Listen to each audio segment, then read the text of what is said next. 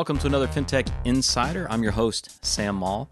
This is going to be a special episode. This is actually an interview with the management guru and author Tom Peters.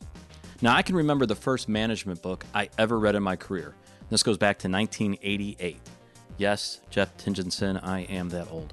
I remember looking for a book to put me to sleep on a long flight and deciding on buying Thriving in Chaos by Tom Peters. By then, the book had been on the New York Times bestseller list for a year. I read the entire book that flight in one go. I can recall underlining and highlighting sections of the book that specifically touched a nerve in me.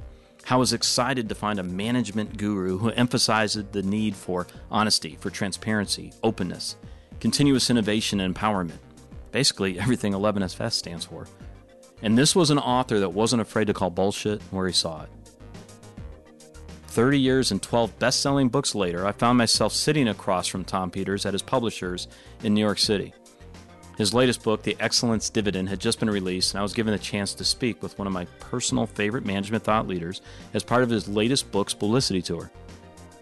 What I quickly discovered is Tom likes to chat and go off topic as much as I do. We got off topic within the first minute of the interview, as we both reminisced about our time in the Navy. Tom as a junior officer during Vietnam, myself as a junior petty officer in submarines during the mid-'80s. I learned that Tom, in his own words, is a born smartass. Just like me. This really isn't an interview. This is a conversation between two guys who've both enjoyed their careers, who both love to read, who both can look back and pinpoint a strong mentor from their time in the military, who continues to serve as a role model for them after several decades. I'm confident you're going to enjoy this conversation with Tom Peters as much as I enjoyed the time with him. And make sure you go out and buy his damn book. It's good. Trust me. I actually have in my notes on here, because I think I told you on Twitter, you've been in my ear and on YouTube for me. I'm so glad we're done, because I'm ready to read the book and I'm done with talks. It is hilarious because, when you speak, you walk the audience. We're talking about preacher, right? That's what makes me laugh. The hands never stop, right? The stories never stop, and you're not scared to take a thread and just go with it, which I like, right? I mean, half the time when you're talking, you'll look at a slide and go, screw it, not today. Go into this, that's the one I want. And that makes me laugh, and I enjoy that so much. I think the audience does. They do. I mean, it's why I dislike TED speeches. Amen. Because my theory is that if I don't mess with you for the first 5 minutes of the speech, the probability of connecting with you when it counts is roughly zero. If we don't tease each other and get to know each other, my secret, which nobody taught me, just time taught me, is you find somebody with good body language in the first couple of rows, and then like sitting down over a cup of coffee. I do have a lucky piece, by the way, that I always carry with me. It's the Navy SEAL. I saw one. No, yeah, it's what's a double? Oh, he's got a U.S. Navy Seabees. We build, we fight. Yeah, we're definitely going to come back and talk about the Seabees. We're both, I think listeners know on my end, I'm ex-Navy. I was about 10 years. I did 2 years in the Army. 10 years. And I did 10 years in the Navy. That's weird. Yeah, that is weird. I don't mean weird, but it's my dad, statistically unusual. Yeah, my dad was a command sergeant major. My sister was an officer. I grew up in Detroit, poor. So 17, right, in the military, right? And then quickly learned that I am not cut out to be in the infantry, because I'm a smartass. I talk back. I ask why. I was perfect to be on a sub. You've been really perfect in the Seabees, because the whole Seabee thing, when they recruited them, they were recruiting guys from the building trades. And they said, we promise you, you will never have to polish your shoes. You will never have to stand at attention. Amen. We will give you a couple of weeks during which we will teach you which end of the gun the bullet comes out of, and then you're here to build shit. If you're younger and you listen to this, I have a lot of kids come up to me and ask about military, right, and recommendations. The transferability of skills from Seabees, like you said, in engineering, and Army Corps of Engineers, same thing. Yeah. It's just a wonderful transition. I don't know whether, you're not that old, so it wasn't that long ago. I would say that that's true with 98% of the military. It is now. Because they just train them and train them and train them, and it's incredible. It was funny because when this person who went to Fort Bragg first got out of the Army, he went to work in rural Vermont. Decent job. The Army was pissed because part of their recruiting pitch is that you will get out. Pissed, very strong word. you will get out and you will take a good job, because we want to be able to say to the next recruit that, this is really a good stepping stone, which it typically is. My best friend, so I was on a nuclear sub, the ballistic SSBNs they're called. Best friend was a nuke ET, so no college degree or anything needed. He could go right to work for Duke Power, make great money. Became an antique dealer because he followed his passion, right? Yeah. And he's thrilled. He's happy. There's a book you have to read. I think it's called Raising. I know the last words. The Raising of K-129. The Russian sub? Russian sub sunk a few hundred miles north of Hawaii, and it was the effort to pull it up from 12 or 13,000 feet. Howard Hughes was heavily involved. It was funny in 2018. It made a difference in my life. Not that I think about this very much relative to Vietnam, because they spent an insane amount of money, insane amount of time, like 5 or 6 years, and they were just. And you would understand this as a sub guy. They were just hunting for that much edge over the Soviets by getting the box where the code translator was. But what it made me realize, which I lived through, is just how hot a war the Cold War was. Yeah. And so Vietnam was a dorky mistake, and as Ken Burns demonstrated, the bastards knew they were, doing us in. But the context is the terror associated with the Cold War for 50 bloody years. And we've never experienced probably anything like it before, and God help us, never anything like it again. But it was, as I said, with you had code boxes. It was just, if they could find a little thing, they could understand more about the trajectory of Soviet missiles. On the subs that we were on, every single screw is different because of the frequency that it generates. When you think about that. So every single sub is unique and has a unique signature, if you will. And every time you go in a dry dock, they make a minor alteration to it. Anything, again, like you said, that slight edge. Slight edge, yeah. Sounds like business, doesn't it? That's a slight edge that you can take that changes everything. So my first experience with radar was one of the highlights of my midshipman's career, at least for the enlisted guys who were there. This is 66, 67? No, this is midshipmen took 8-week cruises every summer. And I was on a destroyer, DD-214. And they had some new radar and stuff, and so I was doing my radar watch, and I found a ship. Good, well, for folks that don't know, what the ship was? Which one? Ours. Okay, I was about to give him a compliment.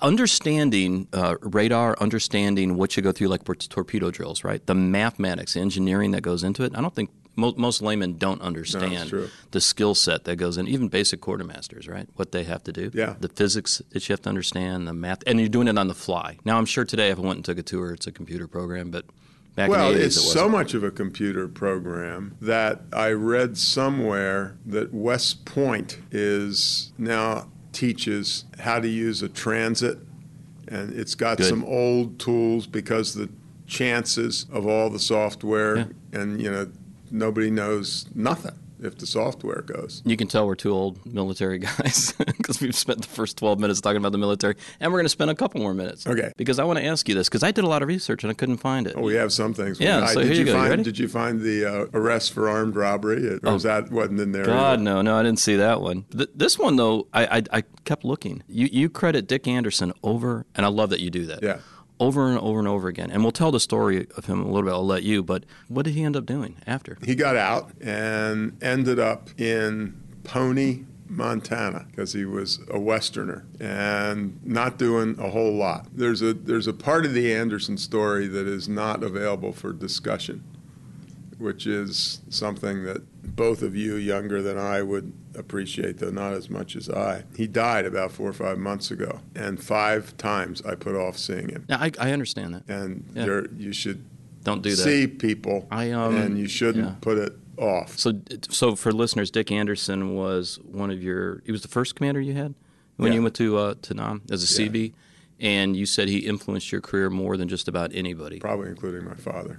That's a big statement. He and my mother score one tied. And for those that aren't familiar with the story, why was it? What was it Dick did? There's an old Vince Lombardi line. You do not have to like your players, but you must love them. It was so clear that he cared about us. I mean, that came through in the first 7.5 minutes. He was one of those things that everybody talks about and few people pull it off. He was demanding in the truest sense of the word, but it wasn't yelling, screaming, demanding.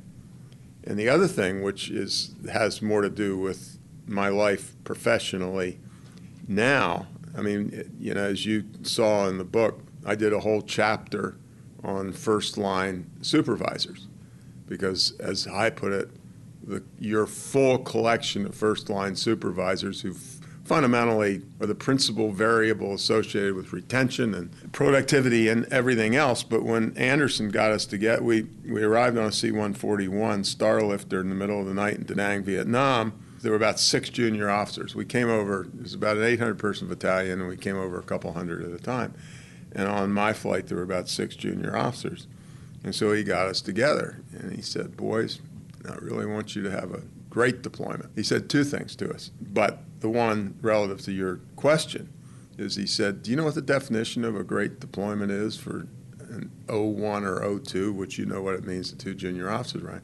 He said, an O1 or O2 has a great deployment if they do precisely what their chief petty officers tell them to do. Amen. And he said, I am very close to those chief petty officers, and if you don't, I will know it before you do. And the funny thing about it is it stuck forever because 42, 92, 10 years after In Search of Excellence in 1992, the Seabees had their 50th anniversary. And I was reasonably high visibility, so I was invited to give a speech somewhere. It was a dinner speech. So it's a table 3 times this long, a whole bunch of admirals, and per your dad, a couple of command chiefs were there. And so, you know, I got in there and I said, well, it's always nice to see all this brass, but as I'm concerned, the only damn thing that matters in the Navy are the chief petty officers.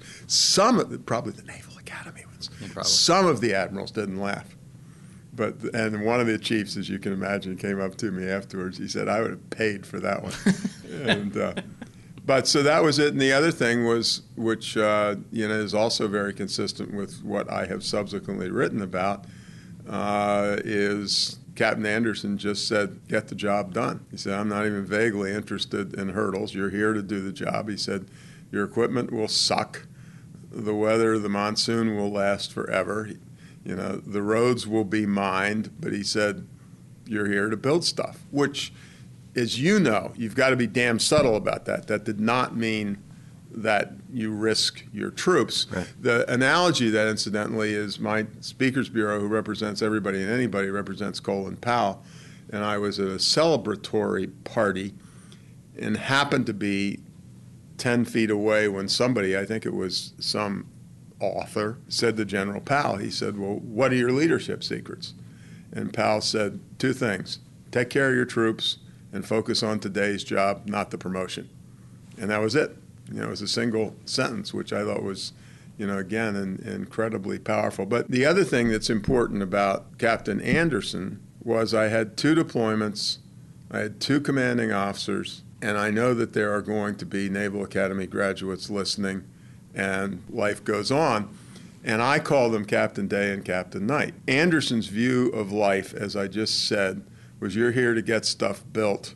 I'm not interested in reports. Captain Voldemort's view of the world was, I would rather have a meticulous report about a job that wasn't finished. I'm exaggerating, but that's the way, you know, that's the way it felt. The funny thing, one of the funny things is I was in the second deployment, I was an operations officer, so I had to write the battalion deployment report. And Captain Voldemort, I just can't let his real name slip out. He has passed away, so it's not a libel law thing. And I remember one time somebody said, you know, Captain wants to see you. I'm a civil engineering graduate. Comes in, he said, Mr. Peters. And as you also know, in the Navy, Mr. is the junior officer dress. He said, Mr. Peters, do you not know the difference between the word tangible and palpable? Good Lord. God loved me because instead of falling apart with hysterical laughter, I was scared enough of the guy that I stood there and said, no, sir, but it's not fair. There are great Naval Academy officers. But, well, no, I can't. I would never say this. I would never say this on the radio. I mean, say it, sorry. Say it. No, you're fine. Say it on, you know, with the microphone on. But but I can't help it. To me, it's such a striking point because it stuck with me. The first real good officer I had, and I was, 20, I think 21 by the time I went up to the boat and was deployed. My navigator has been a running influence in my life, right? I'm 51. How I treat my people in the company I work with and how I have been a manager my entire career was influenced by that first individual. Yeah. And the brief time I spent with them, 2 years on a couple of deployments. But there's no brief time when you're trust me, when submarine. when you're counting the days down. But I still call him Nav. He to this day influences the importance of treating with people, of being there, and the influence he had, and the impact that Dick Anderson had on you is Captain Anderson. Captain Anderson, that's true. Captain Anderson had with you is just, that's why I was curious. If somebody like me coming out of the military, I looked so long to find more stories. It's funny. The other thing, and this is the sort of story I don't like to tell because it's a little bit borders on bragging. We had, the officer complement was probably 40 or 50, and that meant that 20 or 25 of us were junior officers. And I guess this must be the same way in the subservice, albeit you guys are underwater. The commanding officer and the XO are welcome to come into the Chiefs Club anytime they want. Nobody else, always by invitation. I was the only junior officer in that battalion who was allowed to come into the Chiefs Club whenever I wanted to. That says volumes. It just does, right? It speaks for itself. Anybody that has served like that, they know it. I'm laughing because I'm watching the clock, and we're actually at the publisher's office. If I don't talk about this book, I want to get that out of the way because I like this conversation better. Imagine a new era of banking defined by an end-to-end digital platform that is open, packaged, and upgradable. Harnessing real-time data to enrich client lives. Adopting the cloud to increase speed, agility, and scale. Using APIs to create platforms and ecosystems that redefine value in a world of open banking. It's time to reshape banking. Temenos, with 25 years of experience spanning 3,000 banks in over 150 countries, helps banks achieve their digital vision faster. So here's something I found interesting. So you got a new book coming out, The Excellence Dividend. And actually it's probably a lot like this story, right? Looking back in 35 years of doing this. 50. 52. The arrival, I said my management career started when I arrived in Da Nang in 1966 in August. So I think a lot of people actually get that fooled because it was 1982 when In Search of Excellence came out. And so you were pushing 40 or around 40. Absolutely. So, that's multiple careers before then, right? I think people get this wrong image of you wrote a book, that's the life, right? There was multiple stages and experience to get there. The one thing I found interesting when I went back and I looked at all the books, and it is rather funny because I think in 87, the first time I read any of your works, right? So by then I was in university. Thriving on Chaos. Thriving on Chaos. And the number of people came up to me afterwards with that title and said, you wrote my autobiography for me. Well, I was like, finally, somebody gets me. Thank God. But when I looked at all the books that you've written, it's usually like a 2 or 3 year span. I think one time you had 5 years. This is the longest, span you've gone without publishing. You're right. Yeah, it's almost 8 years. Why? Just curious. Getting older, dude. I thought he was going to say that. I was going to let that go. Yeah. But it has. This is the longest span. I have no idea. This one was, there was no intention with this one. My wife and I are lucky enough to go to New Zealand for the North American winter. And not for amusement, it's become a love affair. I go up to the Auckland Business School and teach up there for about 10 days. And I was going to be giving some lectures, and I thought maybe I'm going to pull everything that I've learned in the last. I use PowerPoint slides. Yeah, we know. So I ended up pulling together a 4,096 slide 17 chapter presentation with 100,000 words of annotation. But then at some point, I thought, I'm going to write this up. And the goal was self-publication. And Edward Kastenmeier, who works in this building, is my publisher. But his boss is a guy by the name of Sonny Mehta, who runs several of the imprints here at Penguin Random House. And so my wife, who knows Sonny and also knows my agent, Esther Newberg, said to me, she said, this is the book. And you're going to go see Sonny. I said, I'm not going to see Sonny. She said, you're going to go see Sonny and you're going to go see Esther. I said, I am not going to see Sonny and I'm not going to see Esther. And she said, yes, you are. And, she, as much as it's a joke line, she does have the last word. There's no doubt about that whatsoever. And so I went to see Sonny and Esther, and they said, or Sonny said, yeah, it's a book. Of course, he did make a smart-ass remark, which I loved. When I worked with him, I worked at Knopf, which is probably the most literary house around. And the first guy who he had who was a business author, maybe the only other one, name you may or may not remember, it was the first best-selling business book. A guy by the name of Bob Townsend, it was called Up the Organization. Okay, yeah. If you remember, 51 is borderline. Avis competed effectively with Hertz when they came up with a one-liner, we're number 2 and we try harder. And he was the inventor of that, among many other things. But anyway, so I go to see Sonny, and he said, yeah, he said, I'll publish your book. He said, I'll publish your book because I hope it's a good book. But he said, frankly, he said, you made a lot of money for us, and the role of business authors is to make the money to allow us to afford the really good writers. Nice. It was not quite that crude, but I always thought it. I had no problem with that. I mean, my one-liner, which I really believe because I don't have any confusion in my head, is I said, sometimes people say to me, your books are pretty well written. And I said, I would acknowledge I am a good journeyman business writer. And then depending on their age, I said, if you remember the days in baseball where there was AAA, AA, A, B, C, and D leagues, I said, being a good business writer is like winning the batting title in a Class C league. And there's truth to it. There was a wonderful book about 18 months ago, I guess, called All the Light You Cannot See.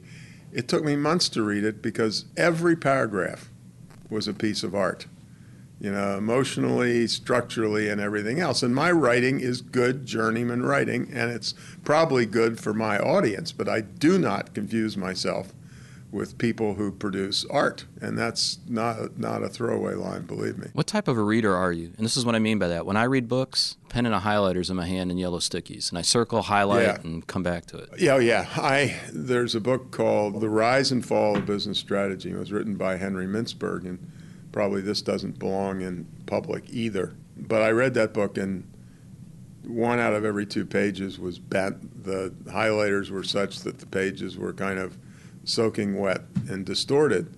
And Henry had a heart problem a couple of years ago, and I know him reasonably well.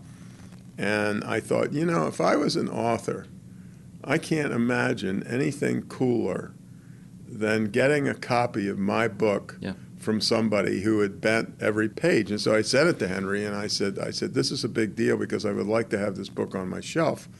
But the reality was it was incredibly influential. But, to be fair, I'm split. If it's a book I decide I want to dig into, I do that. But I also try to keep up, which means I read a lot of books and buy those books in paper and spend a couple hours on them to try to figure out what the principal message is. But any book I'm serious about. And for good fiction, a la that other point, it's not for training, it's just appreciation. I read them very slowly because great art, great music, whatever it happens to be, and to me, great literature is belongs in that same league. In one of your many talks, you had somebody that said, they were talking about CEOs. We were joking before we started recording about CEOs. Actually, one of the, he was petty officer first class, but went on to become a master chief, and found him almost 30 years later. Right, Michael Ogden Thomas. Michael, you just got a shout out. Michael asked me to ask you, do you think CEOs make too much money or overpaid?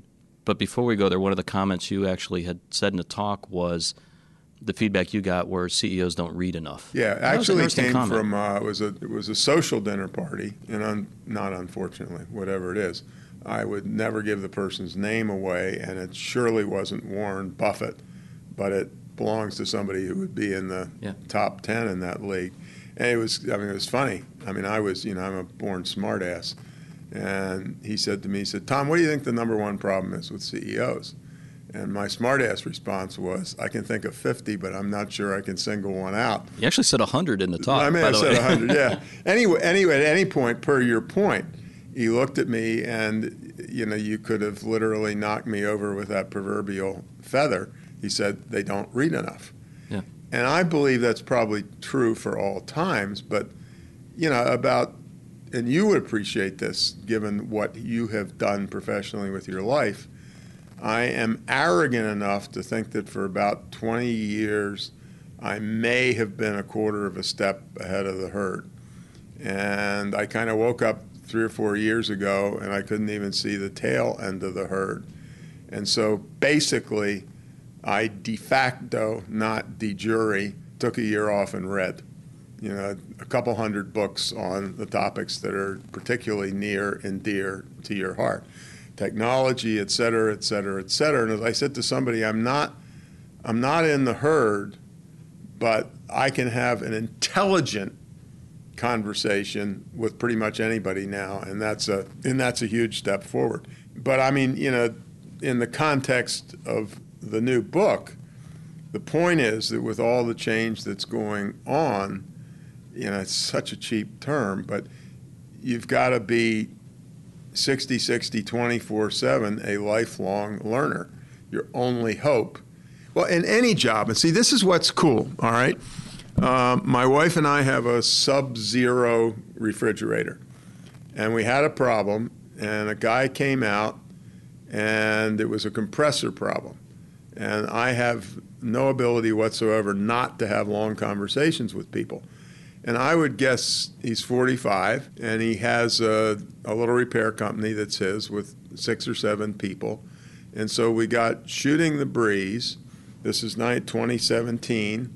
And on his own nickel, he had just come back from a 2-week course effectively on the Internet of Things. And, I know, what do you think a 2-week course costs? Probably a couple $1,000, maybe more. It wasn't a MOOC or anything like that. And I just loved it because it's one thing to say that you and I have got to do it, or this CEO that my friend was talking about has got it. But when people are aware, he had fun. Yeah. It wasn't an act of pain, but he de facto as a tradesman, A, took 2 weeks off, B, spent a lot of money because he had to be a good student because, as you know, every 15 minutes there's a new model coming out, and the new model has more software significantly than the one before. And part of my answer to your question is, as you probably saw in the book, is frankly, I'm not terribly interested in Fortune 500 CEOs. It seems as though their only role in life is to install technology, fire people, make a lot of money, and move on, which is very unfair. The people who interest me are the SMEs, the small and medium-sized enterprises.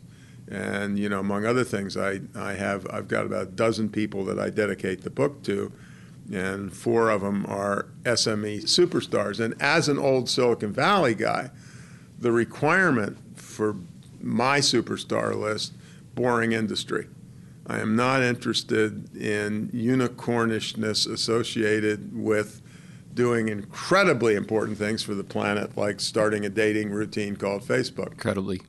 Incredibly important. Yeah, just stop. One of them is this Australian. His name is Jim Penman, and he was getting a PhD in something or other, and he ran out of money, which all PhD students do, and he liked cutting lawns, and he now has 4,000 or 6,000 franchisees, and his logo, more or less, this is not it technically, is we love to do things that people hate to do.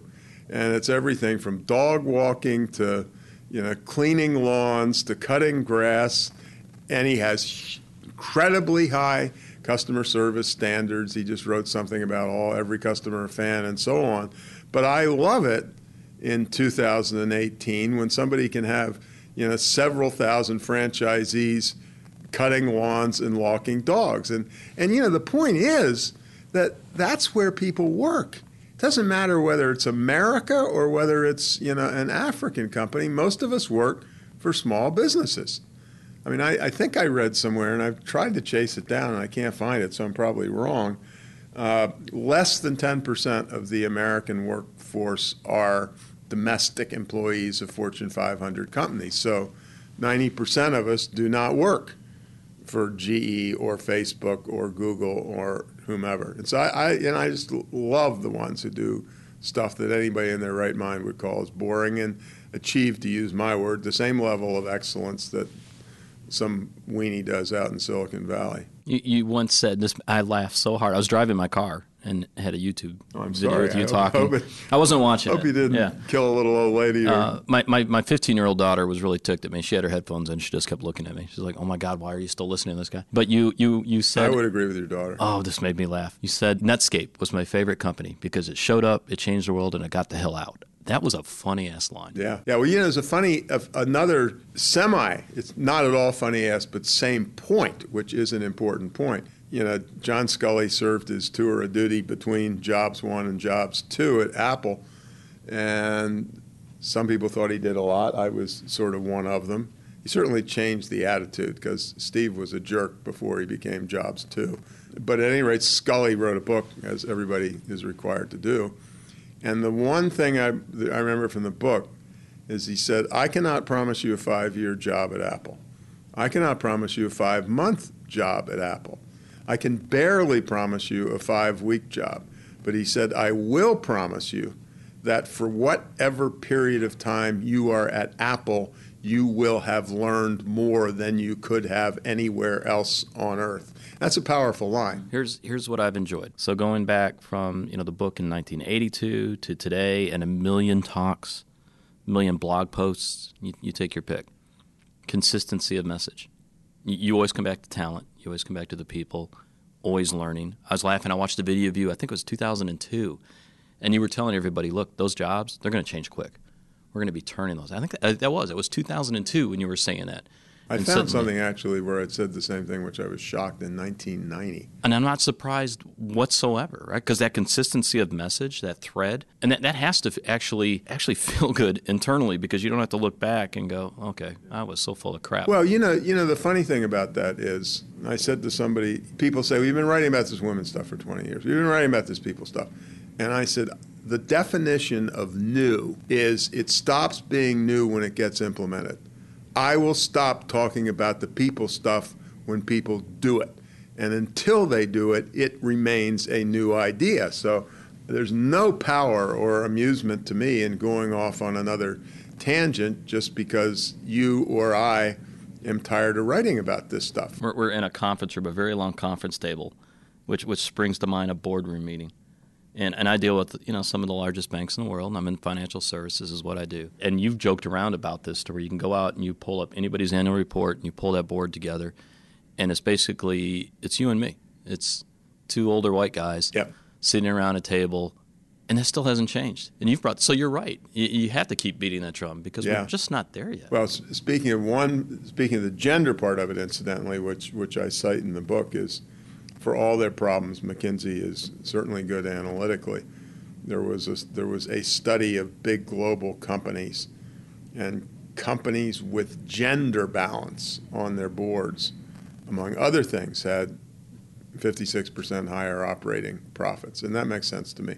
I mean, my line with the women's thing, incidentally, is I said, if it's a social justice issue, which I think it is, I said, that's what I do in my private time. I said, the reason that you want to have 50% women on your board, among other things, is women buy 80% of your products.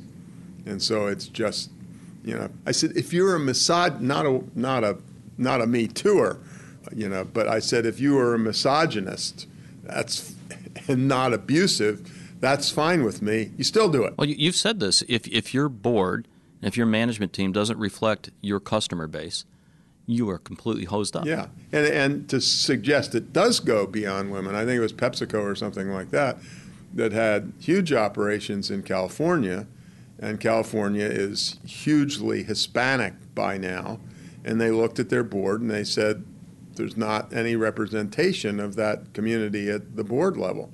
And so it's, not just talking about the gender stuff, as you just said, old, young. I do in the new book, I do something like my ideal board. And it's actually, I think it's pretty good. But, limits the number of MBAs per your world. It says we got to have one VC, even if it's an old company. We've got to have, I don't know what I say, you got to have 2 people under 30, which would blow the minds of most. I said to somebody, look, I'm an old fart, and that business of 70 is the new 50 is unmitigated bullshit. But I said the flip side of that, and I really do say this and look at people seriously in a speech, is 35 is the new 65. meaning it on various definitions, and you tell me, because, this is your turf more than mine. It's a while before they will move into the workforce seriously, but I think arguably, and arguably is the right word, 15-year-olds really are different.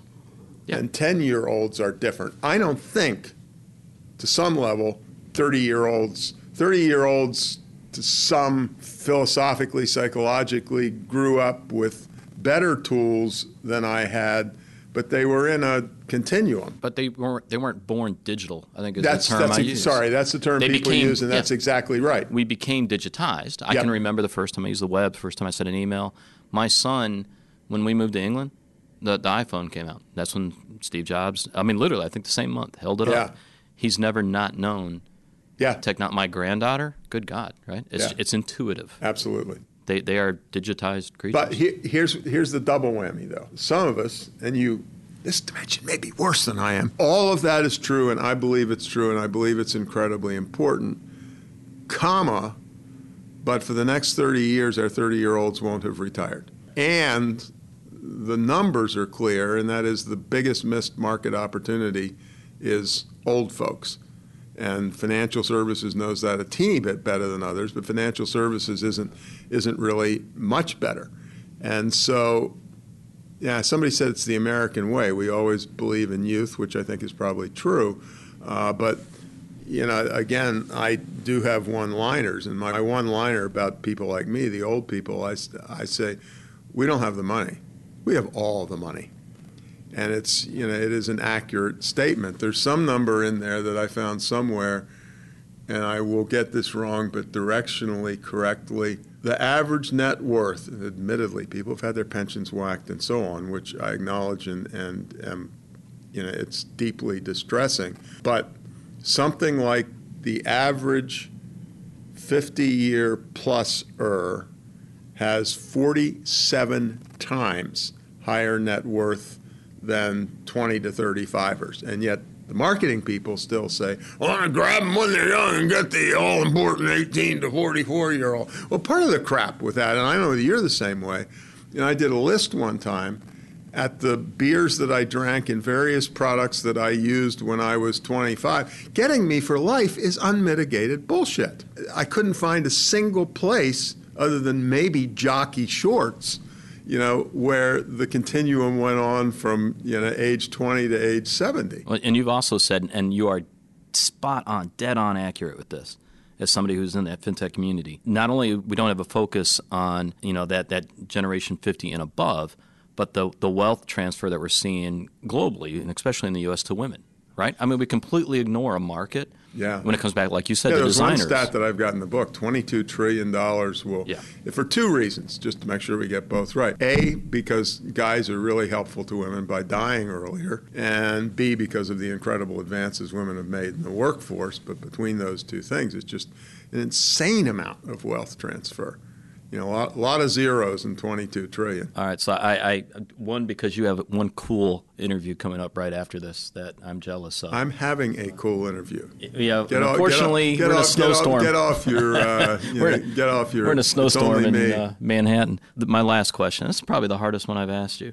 You look back over that 50-year career, and I already think I know the answer because of how you keep putting content out. Are we getting better from a management standpoint at that senior level? Are the lessons kicking in? Are you encouraged by what you see?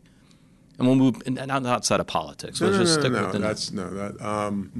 not at the Fortune 500 level. The whole point of In Search of Excellence was finding the outliers. Mm-hmm. And relative to the new book, and as you said, it's been a while since the last one. One of the epiphanies was focus on SMEs, because if I get a message from the book through to you, and you're running an SME, and you're 51 or 41, maybe even 31, there's a good chance that I'm going to get through to you, at least to the level where you try something. And I believe that most of this stuff, if you tried it, you will become addicted to it, like managing by wandering around. So I really care about the SMEs. And I'm sorry the Fortune 500 CEOs aren't doing more, which I think by and large they're not, with exceptions to the rule.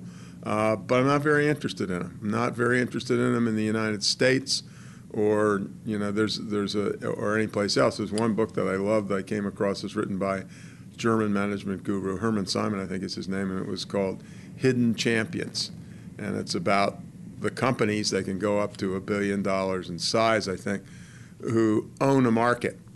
And way back in 1990, arrogantly, he said, I think I became the first American to study the mid-sized German companies, the Mittelstand companies. And the fascinating thing is that when the inevitable took place 2 or 3 years ago, China became the world's biggest exporter.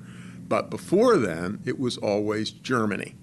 Not the United States of America, not Japan, but year after year it was Germany, and it was always on the back of these Mittelstand companies. Like if you've seen a movie being made, you know those big, what the heck do you call them? The big cranes where the camera hangs from when you're doing a shot. There's some German company that owns 95% of that market, and that's cool. You know, that sort of thing is fabulous. But per the thing we were talking about earlier with the Australian who cut lawns, I just think there's so much room. There's so much room in that arena. And one of the things that I kind of invented on a lark when I was working on this book, which is something that I called my campaign 1 million jobs. And the point is, per an earlier example, what can we do to help the roofing contractor go from being a 9-person company to an 11-person company over the next 24 months? And if we can do that 500,000 times, we've created 1 million jobs. And I think it's always possible. Well, the new book is The Excellent Dividend. Highly recommend, especially Fortune 500 CEOs, that you read it. Mr. Peters, sir, Tom, thank you. I really thoroughly enjoyed it. It was a wonderful conversation.